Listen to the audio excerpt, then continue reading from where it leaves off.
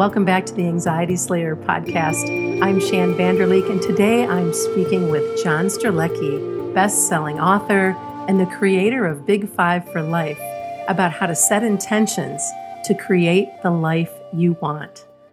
John is a 7-time best-selling author, inspirational speaker, adventure seeker, and the creator of Big Five for Life. John's writings and appearances on television and radio have inspired millions of people to live life on their terms. He's been honored alongside of Oprah, Tony Robbins, and Deepak Chopra as one of the most inspirational thought leaders in the field of leadership and personal development. What an honor. It's so good to be with you today, John. Thanks for making time to join me on Anxiety Slayer. Thank you for the invitation. It's so great to be having the chance to talk to you again. Yeah, a little note for our listeners. I interviewed John in 2008 or 2009 for my book, Life on Your Terms. That's where I got to meet him and learn about what you're going to be hearing about today, Big Five for Life, and so much more. It's just such a pleasure, and that time did zing right by, so I'm glad we get to spend some more time together today. Same here. I want to dive right into something that I think is happening right now for our listeners, in that they want to find greater meaning and purpose in their lives, but the day-to-day struggle with anxiety and depression just gets in the way. I'd love for you to share some advice on how they can kind of shake things loose so that they can move forward on that journey of finding greater meaning and purpose. Yeah, I can relate to this on a personal level. This is something that I have struggled with for as long as I can remember being on the planet. And I'm in my early 50s now. And so I will relate it in the ways that it works best for me, the ways that I've shared with others that I've seen it work for them. That said, everyone is going to find their own path with this. And so, one of the great things I love about your podcast is it introduces us all to so many different aspects of what anxiety looks like and feels like, and solutions to move out of those feelings that make us more anxious, make us feel the depression. And so whether it's a biochemical thing, and we were just talking offline a little bit about one of the previous guests you had on, who I thought was fantastic in terms of her advice on magnesium, or what I'll talk about, which tends to be more from a philosophical and a behavioral standpoint. I think it's about finding your thing. So I'm going to share my advice, and hopefully it connects with somebody who's listening. For me, one of the greatest things that has helped me over the years has been allowing myself the freedom to be the best version of me, the most authentic version of me.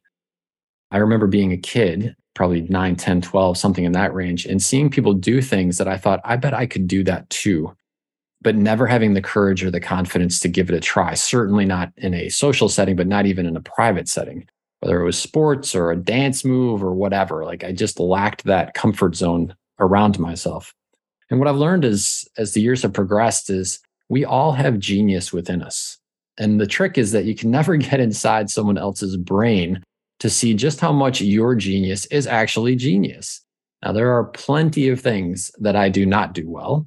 But one of the things that I do really well is I create stories, I create worlds. I do it in my writing. I did it as a father for my daughter when she was little. And I've come to realize this creativity is a gift of mine. And what's super cool, Shan, is when I let myself play in that part of my playground, the anxiety goes away. And I think the anxiety goes away because this is a bit of the cosmic algorithm of the universe saying, hey, congratulations, John. You're finally acknowledging to yourself, this is part of what makes you you. This is what part of makes you special. Everybody's got something that is really, really special to them. And again, the more we allow ourselves to play in that part of the playground, the less anxious about life we become. Now, why is that the case? I've thought long and hard about this, and I do feel that part of my anxiety came from not feeling like I fit in, not feeling like I had found my wheelhouse, feeling like I was inferior perhaps to those around me in lots of different ways. And when you allow yourself to be good at something and to acknowledge that you actually are good at something, a lot of that goes away. I had a very wise teacher share with me one time that confidence in anything breeds confidence in everything. I think that's it. It's about allowing ourselves to embrace and connect with that part of us that is our unique genius and manifest that, whether it's for global consumption, if it's releasing something in the form of intellectual capital or an idea, or whether it's simply for you doing it because you love to. Building a sandcastle in the sand is sufficient. That just made me think of such a wonderful memory. Many, many years ago when I was in college, my girlfriend and I went to Acapulco, and all I wanted to do was build a sandcastle on one of the days that we were at the beach. And it became this magnet for all these little kids that wanted to come over and play. And it was one of the first memories I have of really understanding how important it is to play, to find joy in the moment, whatever it may be. So thank you for bringing that memory up. I haven't thought about that in a really long time. Well, and what you just alluded to me, so when I think again about why in the past I had felt such anxiety, had so many challenges with that, from the longest time, as far back as I can remember, I was trying to figure out the game of life. We talked a little bit offline about the cafe on the edge of the world and the three questions there. From the time that I was little, I was asking myself, well, wait, why am I here? Like, what is the point of this human experience? And I felt very alone in asking that question. It seemed like everyone else was quite content with what was going on in the world news or sporting events or the local school dance or whatever. And I was like, well, maybe I've just got it totally wrong. Maybe I'm just kind of weird in that way at asking these bigger questions. But I've discovered over time as I travel the world and interact with readers and fans that that's not the case at all. So many of us are asking that question, well, wait, what is the point? It's just that there's very few outlets historically for that discussion. I mean, your program is a wonderful one for that, and more of those are out there. But that's really, I think, where a lot of the anxiety and the stress comes from, and the depression as well, is feeling like I don't understand the way the game is played, and I don't understand the point of the game either. And so when we allow ourselves to get some personal clarity on that, well, now we're not just wandering around in the maze endlessly. Now we actually have a direction. And ideally, it's aligned with something that is fun. It can, again, it can be as simple as building a sandcastle, but that makes the day feel meaningful, right? And I think at the end of the day, that's really what we're going for, is a feeling of meaning in our life. I agree. And I'd love to delve further into what it looks like to create an intentional life, with the understanding that, again, some of our listeners are finding it challenging to function day to day. So they're listening to you and I right now, and some of them are probably rolling their eyes about the sandcastles, right? And hey, how am I supposed to get there, to find my joy, my purpose, my meaning of life when right now I'm struggling to get out of bed? Yeah. And so a couple of intuitive thoughts come to mind about that, again, as it relates to my story and the struggles that I've had. So it may not connect with that person, but I'll share based on my experiences. Part of what I had to let go of was an identity associated with my anxiety and with my depression. And I had become really good at embracing that side of myself, which meant that I had to not acknowledge the other side, which was I'm actually good at these things, or I actually like these other things, or I actually do find it fun to fill in the blank. Because the more I embraced those, then the less the anxiety and the depression could sort of establish a foothold in my mind. And that was a very interesting life experience for me, of helping my brain redefine what was the state I wanted to be in. I don't think anybody wants to be in a state of high anxiety or depression, but we can get used to factors associated with that. And that becomes sort of our behavioral norm, if you will. And so for me, that was a big step, was embracing the fact that I did enjoy these other things. I did feel good when I allowed my creativity to come out.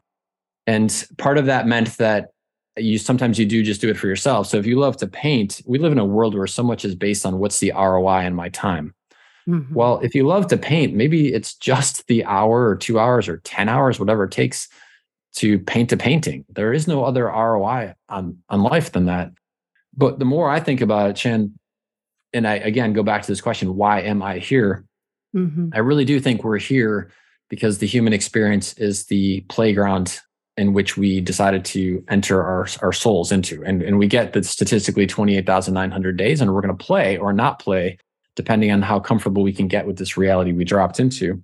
And the more I allow myself to say, well, maybe the real currency of life that matters there is minutes. So the amount of minutes that I get to spend doing what I like, what brings me joy, what makes my heart feel full, with the people that make my heart feel full and that I enjoy spending time with, in the ways, whether it's on the beach for you because you don't like the cold weather, which would certainly be me, or something else, that's actually winning. And so this is embracing a new currency. So for the person who is in bed and struggling, I always challenge myself the 1 minute challenge. And this is, can I find 1 minute today that I can allow myself to embrace the best version of me? And then I embrace that best version. And maybe that's I read from a book that I love that makes me smile. Maybe it's that I draw if I'm an artist. Maybe it's that I phone a friend if I'm very empathic. But all I'm asking is to find, from all I'm asking of my brain and myself that day is to find 1 minute.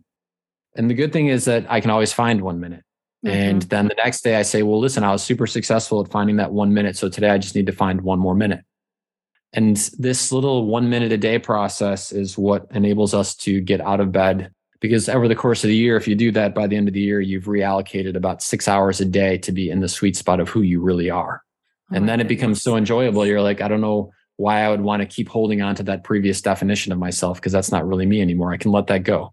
And I do it with gratefulness. I thank that part of me for being an element of my life. And I can move to something else now. And it's doable 1 minute at a time. You've really taken those baby steps and made it so much easier to begin to get started. Yeah, because I think that's what the brain, when we're in that state, tries to avoid. It's painting such a bleak and dismal picture that it is saying there is absolutely 0 point, right? There's 0 point. You can trick it by saying, I get it that there's 0 points. So it's the, if you've ever done improv or seen improv, it's the idea of yes and. And so when you're in that dark state and the brain wants to tell you that, you can say, well, yes, and I'm just going to go ahead and take this 1 minute of being in my best version of myself anyway, just for whatever, right? Right. What are some healthy habits that we can employ after that 1 minute to cultivate more peace? I would say when you're doing the 1 minute and you're in the 1 minute of you being the best version of yourself, and again, whether that's you watching a comedy special and allowing yourself to laugh or drawing or whatever, that it's very easy to take another brief moment, whatever you want to call it, and just ask yourself, what is it why do I like that so much? And maybe it's dexterity. Sometimes with the neuroconditioning of our brains, we are actually wired in a way that we need physical contact with things. But in our everyday lives, we don't get a lot of that. We don't get a lot of tactile responses. And so it's a kind of a big aha moment to realize part of the reason I love to paint, if that's your thing, is because I get to hold the brush and I get to swoosh it in the paint and I get to see the way in which the colors connect. And so there's a visual element, there's a tactile element that you can smell the paint. And so maybe that's part of what's missing is the stimulation that previously you haven't done because you're sitting at a computer typing on a keyboard and it's not the same. Everybody's story is different and unique, but asking ourselves that question, what is it about that minute that does light my fire, can then lead to a real interesting, it's easy for me to do my next minute tomorrow because now I have this awareness about why that minute is special to me. Oh, that's so interesting. Allowing yourself to be curious about whatever it was, whatever that minute was that you chose. We are all so inundated with screen messaging. So much just coming at us, information coming at us versus going to the beach, listening to the surf, feeling the sand in our toes, all those things that really bring us more into our bodies and more alive. Yeah, I'll tell you another one, Shane, that's just crossed my mind. I tend to be very intuitive in doing interviews and discussions because I think our unconscious mind is constantly like ready to send us something. And so one of the pings that I just got was that if we allow ourselves to embrace those moments as they're happening, it opens up a pathway to something that we often can't even see. And that's great, right? I mean, that's the whole point, is just to acknowledge that there is a pathway out of this. And there's a pathway to something that makes us feel more in sync with who and what we are at our very best, our most authentic self. And part of that for me, this is like a huge part of it, was acknowledging that my contributions, no matter how big they may be, you were very kind in the introduction, talking about some of the accolades that have come about. And I'm very honored and humbled by those accolades. The truth is, and I think this would apply to every single person on the planet, is that our lives are completely and utterly meaningless. In the grand scheme of things, it just doesn't matter. When you look out on a starry night and what you see is 0.00000005% of what is in our galaxy, and that is just in our galaxy. Right. And there are 125 billion other known galaxies out there. Our contributions, our frustrations, our stresses, our anxieties, the things that are causing us to feel that anxiousness, in truth, are absolutely and completely meaningless. And so that is a bit freeing if we allow ourselves to embrace that. Now, the flip side of it, so that we don't settle into a tremendous state of like, well, this is all pointless, right, is the question of, well, what would make it meaningful, right? And so what would enable me to experience a different emotion associated with my reality? And I had thought about this long and hard, and here's the answer that I came to for myself, and hopefully this will help someone else too. And that is, the minute you do something meaningful, then your life suddenly has meaning. And that meaningful moment could be something for yourself. It could be the painting, the toes in the sand. It could be that you simply help someone else in some capacity. Maybe they, I don't know, maybe they're ill and they need help buying groceries. It could be as simple as that. Maybe someone who's a brand new parent and man, they're feeling overwhelmed because they got a newborn and their grandparent, the parents aren't around, grandparents aren't around, and they're sort of struggling to raise this little baby on their own. And just giving them 1 hour break where you sit inside their living room and watch their baby while they go take a shower, right? It could be something so small. But in the eyes of the universe, one is the same as a million to me. And so if I make that effort to do something meaningful, even if it's just 1 minute, 1 moment today, it makes my whole life meaningful. I'll share something that I think is perhaps more on a philosophical out there level, but to me, it really changes the game completely in terms of getting rid of my anxiety, allowing me to exist in that state of pure potential. And that is that I do believe the minute we do something like that, that our contribution enters the cosmic algorithm of the universe, and sort of think of it as like a giant database of awareness. And so the minute we make a contribution in some capacity, it would be very easy to say, well, who cares? Like all I did was like paint on that canvas, or all I did was help out that mom for an hour. Again, in the grand scheme of things, pointless.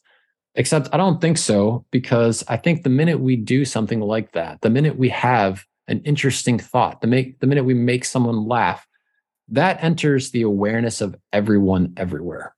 And so literally, no matter where you are on the planet, the minute someone does something like that or has that moment of awareness, it now becomes accessible to everyone else on the planet. Yeah. Now that is a game changer to me. Oh, yeah, because it's such a contribution to the lightness of being. Yeah, even my tiniest, smallest contributions in terms of how many people they touched have the capacity to have a positive impact on the world. And theirs have the same positive impact potential for me too.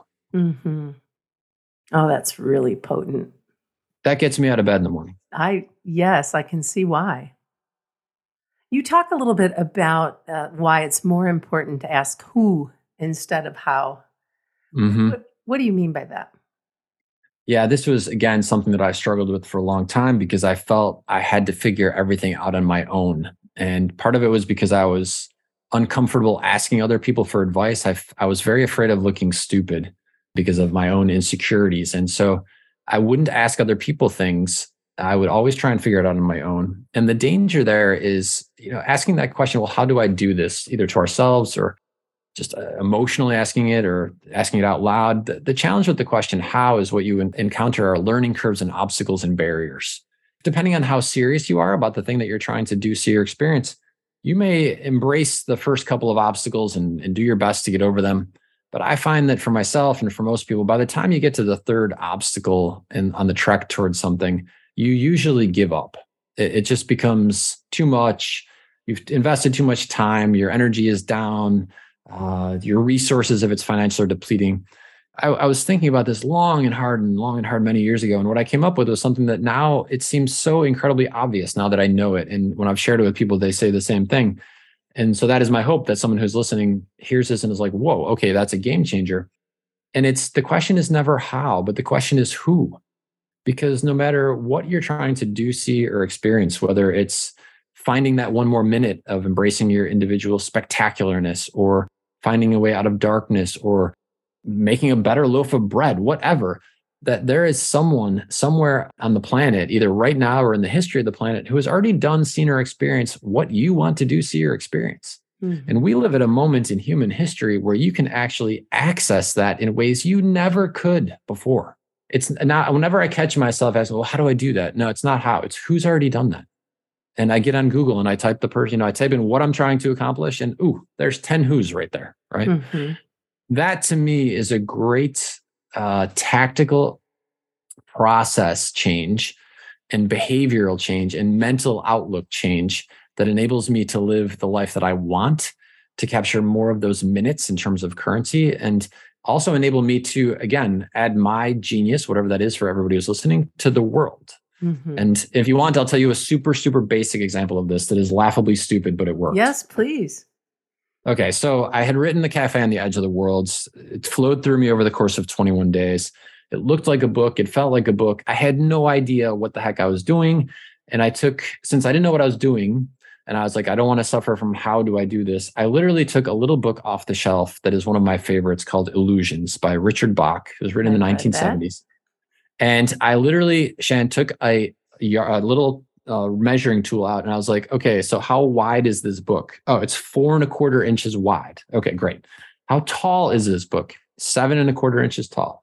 How big are the margins? 1/2-inch margins. And then I set mine up to be exactly like that. Mm-hmm. Now, I know that sounds like silly and possibly stupid to someone who's listening, but it's about getting forward momentum so that you feel like you're making progress towards the dream, whatever the dream is or the life. That simple little step gave me courage. And so it was a perfect example of avoiding how and finding a who. The who was literally on the shelf right behind my head because I love that book. And you created the container for your manuscript right there and then without making it any more difficult than, I'm curious about this. What are the measurements? Yeah. That's so fun.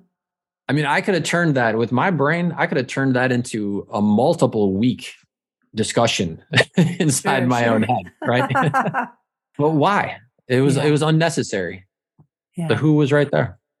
I love that little book too. It's easy to travel with. And after I read it, I took it down to my daughter, and whether she chooses to read it now or whenever, it's sitting there on the shelf. That's awesome. There. Books have an energy all their own. They do. I was just going to say that. Cool. You just pulled that out of my head. Is they do. Yes. I can't tell you the number of the times over the years I've had, we'll do events and people come up and they'll say the book, it fell off the shelf in front of me, or somebody gave it to me and for 3 years it sat in my nightstand. And then one morning, everything inside my being said, pick that up and read it. Do it now. Yeah.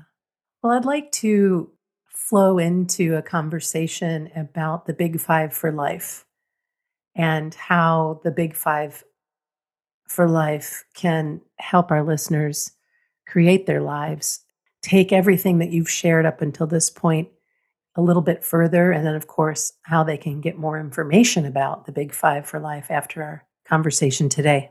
Sure. So this is thinking in terms, again, of my own story, my own progression. There's the state you're in where you're feeling there is no point. It's very dark. The weight, the heaviness is sitting upon you, and finding that 1 minute of light. And that's what we talked about before. And then the more you allow yourself to experience that 1 minute of light and ask that question, why do I like that? You'll find it easier to find that second minute the next day and the third minute the next day. And there comes a point where if you allow yourself to embrace that this could be my reality, that I have genius to offer, then at some point your mind, your heart, your soul is going to say, I'd like to play in that part of the playground now. I'd like that to be my reality instead of where I've been. Again, I appreciate where I have been has contributed to my awareness, and now I would like to move into this other part of the playground. And so the question is, well, what is that part of the playground going to look like, and how do we avoid sliding back into the darkness and the uncertainty and the overwhelming options that can put us back into that state of anxiety. I created something. It's based on an experience that I had in Africa. I had left everything behind in my early 30s, backpacked around the world, which was a childhood dream to see people, cultures, animals from around the planet. And when I gave myself the freedom to do that, it opened up a window into what became this concept of the Big Five for life. The very, very short version is that it's about allowing ourselves to identify 5 things that we most want to do, see, or experience in our lifetime before we die.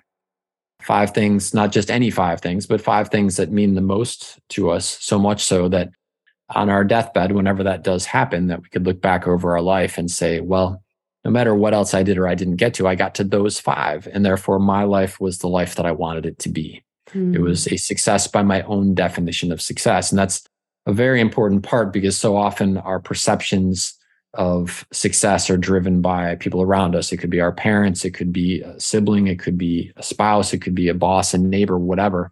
But this is really about enabling and allowing ourselves to determine what those are for us. And what's super cool about this, Shan, is first of all, it gives focus. And that was a big thing for me, because in the world of endless options, that can create anxiety. In the world of endless distractions, I can find myself going way left, way right, way left, way right. And I don't really feel like at the end of the day, I made much progress. And that can then make me more anxious. And so this enables me to focus, and it enabled me to focus not just my mind, but my resources as well. So what am I spending my time on? What am I spending my financial resources on? What am I spending my energy on? And when I align those things with my Big Five for life, the minute is effortless, first of all, and the hour becomes effortless.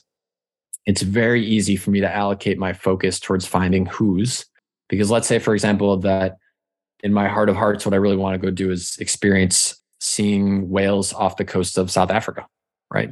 It may seem like a huge, big dream, except that the minute I get on YouTube and I type in whales off the coast of South Africa, I'm going to see a lot of people doing that. And Google is a phenomenal resource for giving us connections to whos that can help make that a reality.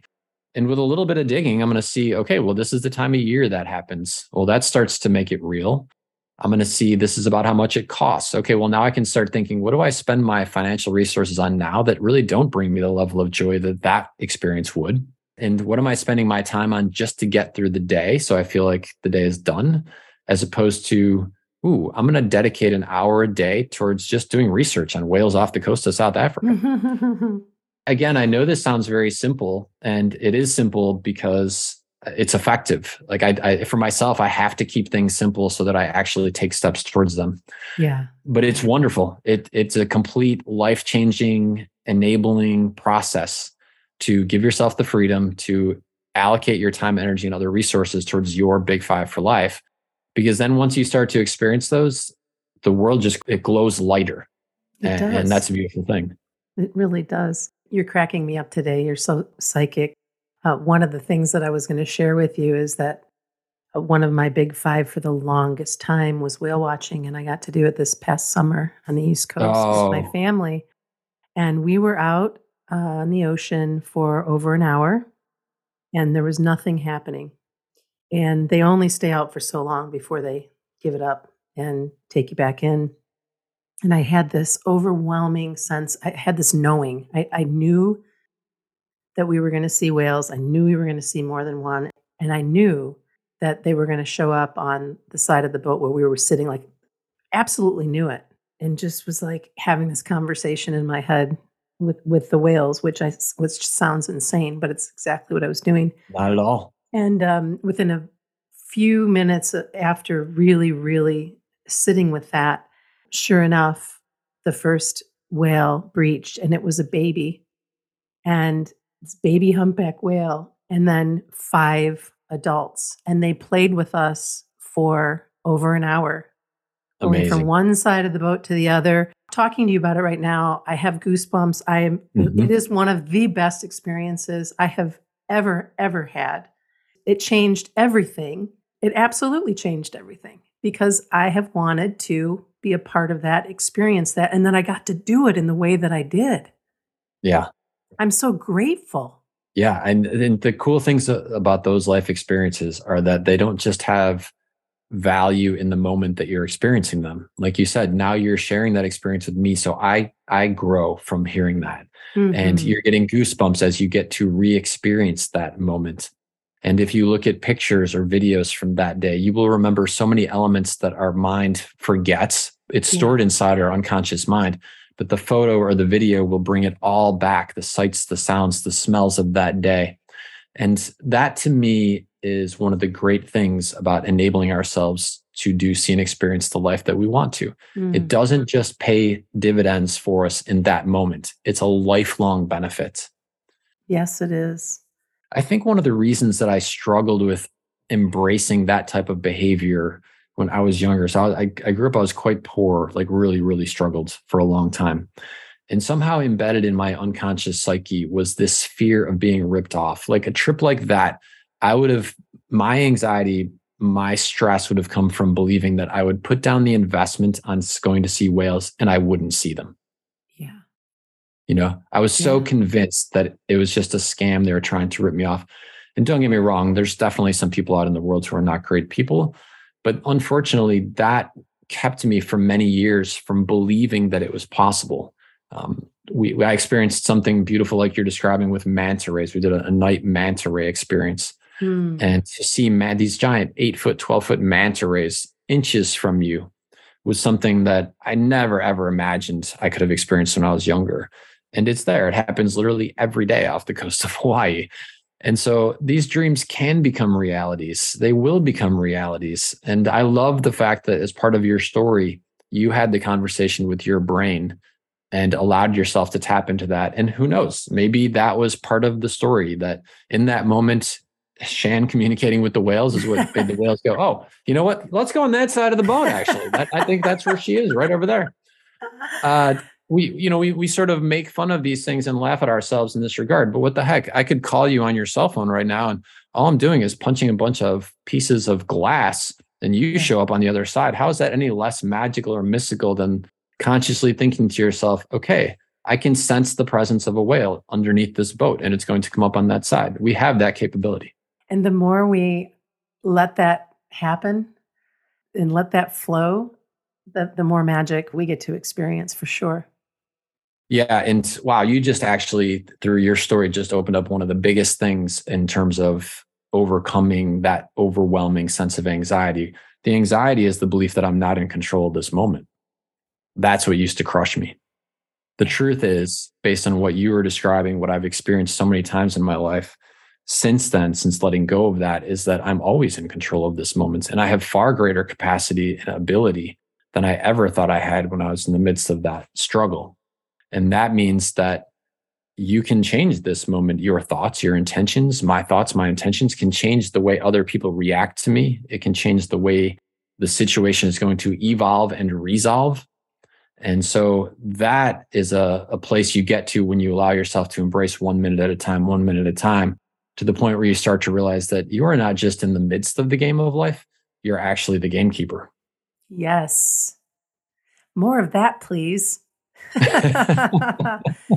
Oh, John, thank you so much for carving out time and sharing your stories and your energy with us. What a blessing to have you here. And I'm just incredibly grateful for your time. Thank you. And thank you for doing what you do. Having gone through phases of my life where the challenges, the anxiety, the depression were so challenging and overwhelming in moments, I know the difference that a single voice of hope can make. And the fact that you are out there every single show, every single episode, bringing people who have dealt with this and have found ways to help others, like, it's an incredible service that you do, Shan. So I'm so grateful for you and what you do. Oh, thank you. That was best-selling author John Strelecky. Learn more about John and get any one of his books or all of them at johnstrelecky.com.